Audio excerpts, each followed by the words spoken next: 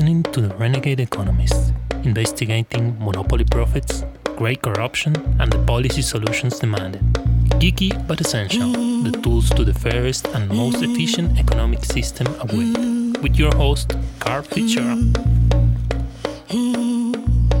Welcome, listeners, to The Renegade Economist here on 3CR's beloved airwaves. This week, I am lucky to have as my guests, basically we're right in the middle of a battle at the moment. I was like, who on earth do I want to interview this time? And there are no better people to speak to than my two work colleagues, Emily Sims, our research manager. Hi, Em. Hey, Carl. Great to be here. And Jesse Hermans, our policy director. G'day, Carl. And to set the scene for today, a couple of interesting graphs have come out, one from the OECD showing that house prices across the 37 countries from the OECD rose by 6.7% between the end of 2019 and the end of 2020, the fastest year-on-year growth in the past 20 years. So property is booming. And, it's pretty phenomenal looking at what's also happening to the top 400 wealthiest in America. They are booming as well, and it appears that they're closing in on 20% of GDP. Their wealth accounts for nearly 20% of US GDP. So the inequality divide is being driven by the property sector through, I dare say, the share market in America. But Jesse, Emily, how do you view the macroeconomic positioning of both the global economy and what's happening here in Australia? I guess, for one, we've just gone through the intense pandemic, and in many cases there's also been a large fiscal response in most parts of the world. Some will argue maybe it wasn't large enough. Some will argue that it was maybe very large and potentially too large. Although we haven't seen, I guess, the labour market take off in a way that could be indicating dangers of inflation yet, although it has recovered somewhat. So then I would say then that, the taking off of the property market, it's just in many ways the era of low interest rates now combined with all this additional money that's just been thrown at people. So now the problem of people being able to have enough cash or like savings to be able to stump up a deposit to actually use that extremely cheap debt to bid more for property has in many ways evaporated. Now people can actually start doing that, or have been doing that. I mean, now we're started to reach some sort of potential ceiling, who knows? But with all these grants that have been thrown around for home builder and so on in Australia, in that case, and extremely cheap debt, lots of sort of wage subsidies and this sort of thing, at least in the developed world. There's definitely a lot more savings around to facilitate that sort of rapid property price growth. We also saw in the media last week the introduction in the States by President Biden of new capital gains tax rate. And that sort of, this parallels with those proposals with some of the things that have been suggested in the state budget, at least, if not the federal budget in Australia. But certainly a recognition there from the US president that these kinds of inflationary conditions that are being brought about require a sort of tax response that targets capital gains and returns to asset wealth. Yes, good signs there that politicians are recognising that property is driving this wealth gap. It's throwing society onto a treadmill that they're struggling to keep up with, and with wage growth so low, it really is putting added pressure on communities. So I mentioned earlier we were in the heart of a battle. Well, the Victorian budget has recently been released, and the budget announcements had us somewhat excited with certainly some good news in terms of the big announcement that finally they're going to enact a rezoning windfall gains tax, which is something that we've been talking about for quite some time.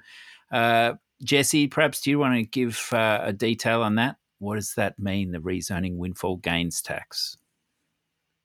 Well, what it means is that Victoria, at least as a state, will cease to give away free additional development rights to landholders when the land changes use through rezoning.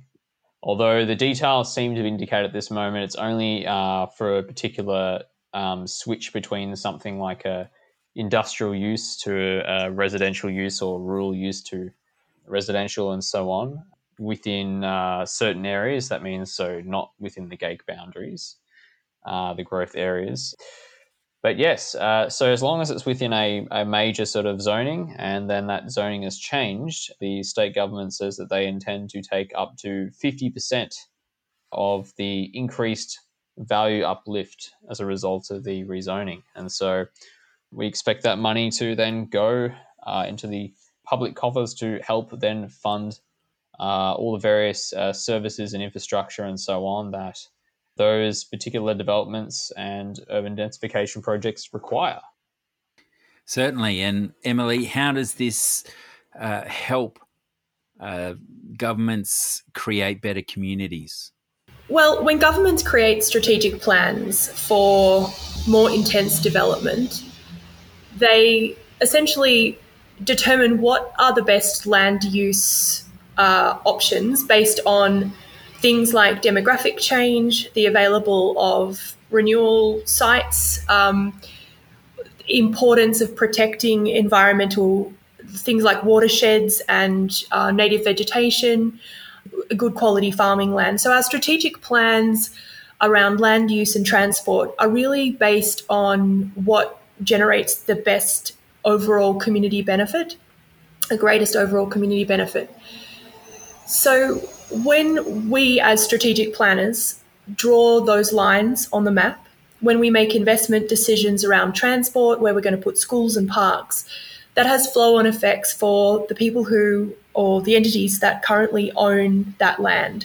And in that strategic planning process, we create a suite of winners and losers. So if you own land that's, going to be next to a new train station, you're a massive winner. If you own land that was previously farmland but is pegged for residential growth or the siting of a new freight interchange or industrial complex, you're also going to win. If your land happens to be downzoned with either a heritage overlay to protect neighbourhood characters or something like that, then your land values will be suppressed. So in that quantum, some people's land will rise in value significantly. As Jesse indicated, that's actually due to the new development permissions.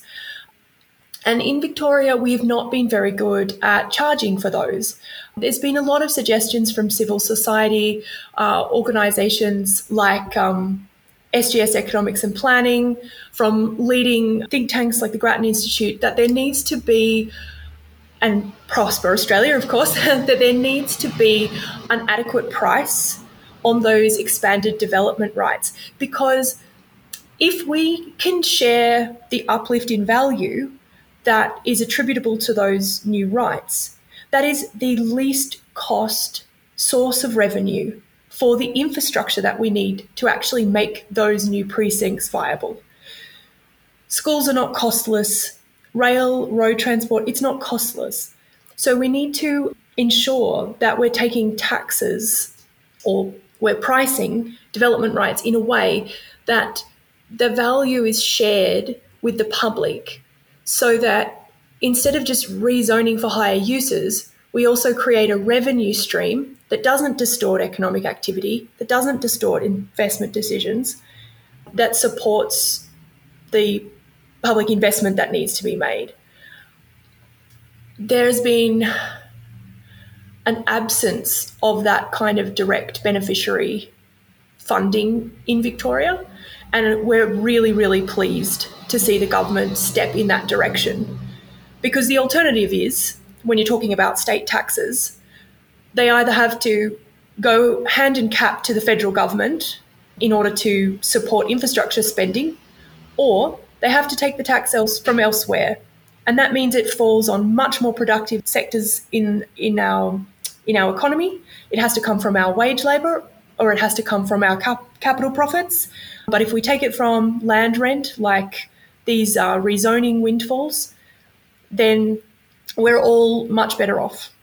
That's right. And so the Fisherman's Bend has been the classic case where the Liberal Party overnight rezoned the land into a city zone, and with that made millionaires of all of these lucky landholders. And soon after, they recognised, gee, we need actually some land for schools. We need some land for new public transport services down there.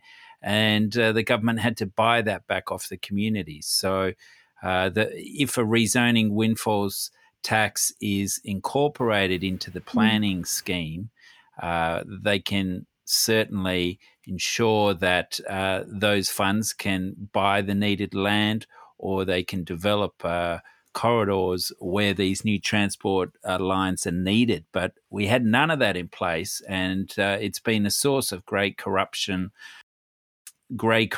for a long time, as spelt out so clearly with the John Woodman Casey land saga. So, the government's announced a pretty minor tax. They're raising only $38 million.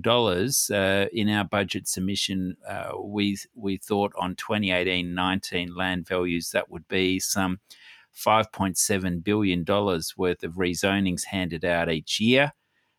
So really, we should be collecting close to $2.5 billion, but $38 million has the property lobby up in arms and very concerned about this. Now, look, before we get onto that, we need to explain a couple of other new developments that have happened through the Victorian budget. There was an increase in both stamp duties and land taxes. Jesse, take us through that. The increases to stamp duties and land taxes been sort of touted as like the top end of town in terms of the way they've been targeted, because there was actually a land tax cut at the bottom end where the tax-free threshold was raised by $50,000, effectively removing over 60,000 taxpayers from the land tax base. But yes, the top end of land tax payers, in terms of those who have land values across their entire portfolio amounting to $2 million or more, will be paying somewhat modest increases in their land tax, but it's off a very substantially already high base. So those additional land taxes, obviously, they will be, I guess, opposed by the Property Council and the various shopping mall owners and all the other big REITs that own office buildings and so on, since they're generally the ones that pay those sort of land tax rates in the top thresholds. Because obviously you can't hold a massive shopping centre with a land value under $2 million. It's not very practical. So yeah, we've got a lot of kicking and screaming from the sort of commercial property sector, predominantly. That's what they'll be paying. Whereas the stamp duty increases going to affect generally the higher end property, again with $2 million or more in terms of the properties that will be subject to those additional premium rates. But these properties, it's funny that the criticism of the tax is that in 9 years, we'll see the median climb up to $2 million.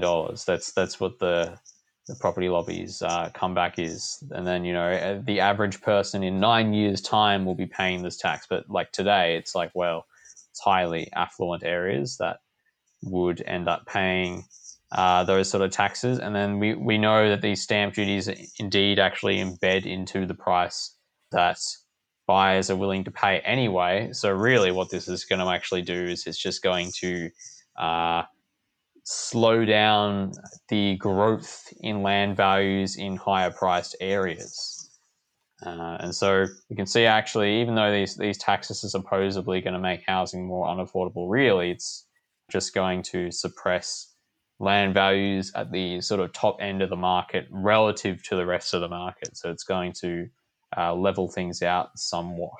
Yeah, so that's what the property lobby is saying, that prices are going to increase because of this. But Emily, can you explain in more detail why prices will not increase with higher land taxes in particular? Well, I think what was great about the Property Council's submission to the Treasurer recently that we've got a hold of is they provide a couple of fascinating case studies about the impact of these taxes. So just an example from their own submission. They say a diversified property group is in advanced discussions to acquire an industrial zone site for planned residential development in a key strategic site. Development would consist of about 750 townhouses and apartments. The developer has conducted due diligence and constructed its financial model for the potential transaction. But if the transaction occurs after 1 July, the developer will be paying an extra $1.23 million in stamp duty, which is eroding their margin by 3%. And because of the uncertainty about whether or not they'd be liable then for the windfall gain tax, they've had to go back to the drawing board and conduct some more due diligence. And they say if the developer does not proceed, hundreds of jobs will not be created in this project delivery and housing supply will stagnate. But let's think about what the developer is actually going to do here. What does it mean to go back and conduct further due diligence? They're going to go back and recognise that $1.23 million stamp duty impost and the rezoning windfall gain, and they're going to internalise it into their residual for the feasibility for this development, and then they're going to change the offer that they make for this industrially zoned site. If the development doesn't go ahead, that site will still be available, and another developer will be able to conduct a feasibility and offer what that land is worth, given the consideration of the new stamp duty impost and the windfall gain tax. But the claims that if this developer doesn't proceed, then this strategic site will disappear. Well, it's a misnomer. It's a misdirect. The person or the entity that is going to bear the cost of this stamp duty impost and the windfall gain tax is going to be the land seller of this industrial site.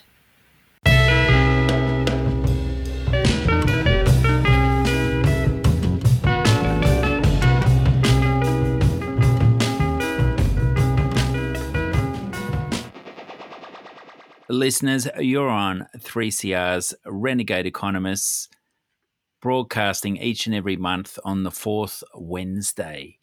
And our role here is to shine a light on some of the misinformation that comes through from vested interests. And at the moment, there's a giant showdown going on between NGOs and public advocates for more affordable land and housing, such as Prosper Australia, and the property lobby, who are seem to have all guns blazing and are really quite wary of having to spend some $640 million extra in property-related taxes to share in the bounty of rising land values in Victoria, which, as regular listeners will be well aware, in this state alone increased by $135.6 billion, and nationally it was some $423 billion increase during the pandemic. So there's a lot of talk about property not being able to afford this and prices being passed on. And so this open letter to the Treasurer that the Property Council's put out does have us scratching our heads quite a bit. They've got three great case studies here, three prominent case studies here. And, Yeah, I want to look at one where they're talking about the windfall gains tax that would lead to a 14% increase in their costs due to the rezoning tax, which will flow through to a $35,000 tax hit on regional homes. So, yeah, that one's a tricky one. Well, it's not really that tricky because when you think about it, there is competition in the market. There are other developers who have already got their rezoning who are selling homes, and they're going to be looking to maintain their price point. And any new developer who comes through and tries to pass on an extra $35,000 in this windfall gains tax, their properties aren't going to be as popular. Is there any added detail you guys can add to that side of the story? Well, yes. I mean, the properties are. An investor will buy a property based on what they think it's worth in terms of, the rental yield, the capital growth, and so on. For home buyers, it's maybe a little less rational. But generally speaking, people are the buyers that come along are the ones who decide what they think the property is worth. And so if the developer comes along, just arbitrarily decides to increase the price of the property, whereas the buyer can't actually differentiate any additional value added just because this developer has had to pay a one-off charge, like tax for this, there's no reason why the buyer would be willing to pay more for that property. And in many ways, the tax is it's a one-off sunk cost. So the developer, when they get hit with the rezoning tax, it's effectively a lump sum charge that doesn't have any effect on the profitability of the development itself. So just because the developer has to pay the tax doesn't actually mean whether or not the property is more or less profitable to develop in its current state is affected. If anything, the rezoning, given the rezoning gain, the value increase, they're only paying 50% of that. It would indicate that, if anything, the development has become more profitable because they can now develop at a better and higher use than they could before. So if anything, they still make off with 50% of these windfall gains. And so they're actually, in effect, still making money out of those rezonings, even if they would argue that they've now got to pay a windfall gain tax. I mean, they're paying the tax out of the windfalls that are being given to them from these rezonings. It's not actually coming out of the buyer's pocket, so to speak. And when it comes to coming out of the buyer's pocket, the Property Council have another case study here saying that Melbourne small business owners are going to suffer with rents rising some $70 per week. Now, Emily, what do we know about the Melbourne CBD and the commercial reality out there? Would any tenant be willing to pay an extra $70 per week? I mean, that's it, isn't it? A lot of this kind of hand-wringing relies on the fallacy that there isn't competition in the market. I mean, obviously, these impost affects most commercial property holders with large holdings. But at the moment where we have widespread commercial vacancies, we're really in a situation where the tenants are in a position to negotiate or move. In fact, I was in a boutique recently in Chapel Street. She just reopened. She had been located 3 doors down, but the landlord tried to put her rent up. So her response was simply to take her business elsewhere, 3 doors down the road, to a landlord who had recognised the competition in the market was too fierce to support that kind of rental increase. I think there is a question to be asked about tenants who are small business tenants or medium-sized enterprises who are currently in leases where their land tax is part of the outgoings. We don't have clarity around whether it is in fact possible for landholders or commercial property holders to pass on those costs. We know, as commercial landholders ourselves, speaking here as a trustee of the Henry George Foundation, that we are legally not able to pass on our land tax costs. So I think we need to get some more clarity around how possible it is. Certainly, we know that there is no shortage of vacant commercial space, and really there's a question mark over, how many people will be coming back to the large commercial sites in the CBD and Docklands, etc. Post-COVID. I think there's quite a bit of uncertainty. What I thought was interesting about the PCA's position, though, commercial rents, is they're sort of suggesting that, their businesses were the only businesses legally required to forego rents and reduce rents due to COVID. That they'd done this out of the goodness of their own hearts and the goodwill that they had towards ensuring that there wasn't a complete economic crash. But it begs the question, doesn't it? I mean, was it really a choice? A tenant who can't pay the rent because they're mandated to keep their business closed, and I'm thinking about all of the gyms, all of the, even we had an allied health practitioner in our building, they weren't allowed to operate. And in that condition, like if a tenant can't pay rent, they're not going to pay rent. It's like trying to squeeze blood from a stone. So it really tells you what rent is. It sort of highlights what rent actually is, and it's the residual in the economy.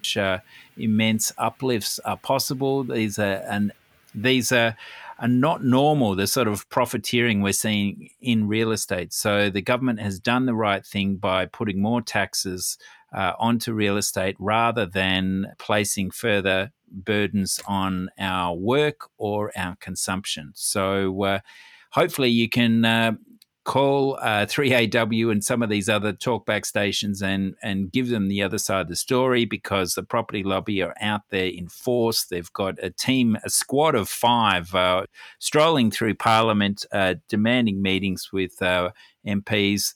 And really, it should be housing affordability advocates who should be banging down the doors of Parliament. When you add up the subsidies, the government's basically guaranteed a $1 million median price here in what was once known as the world's most livable city.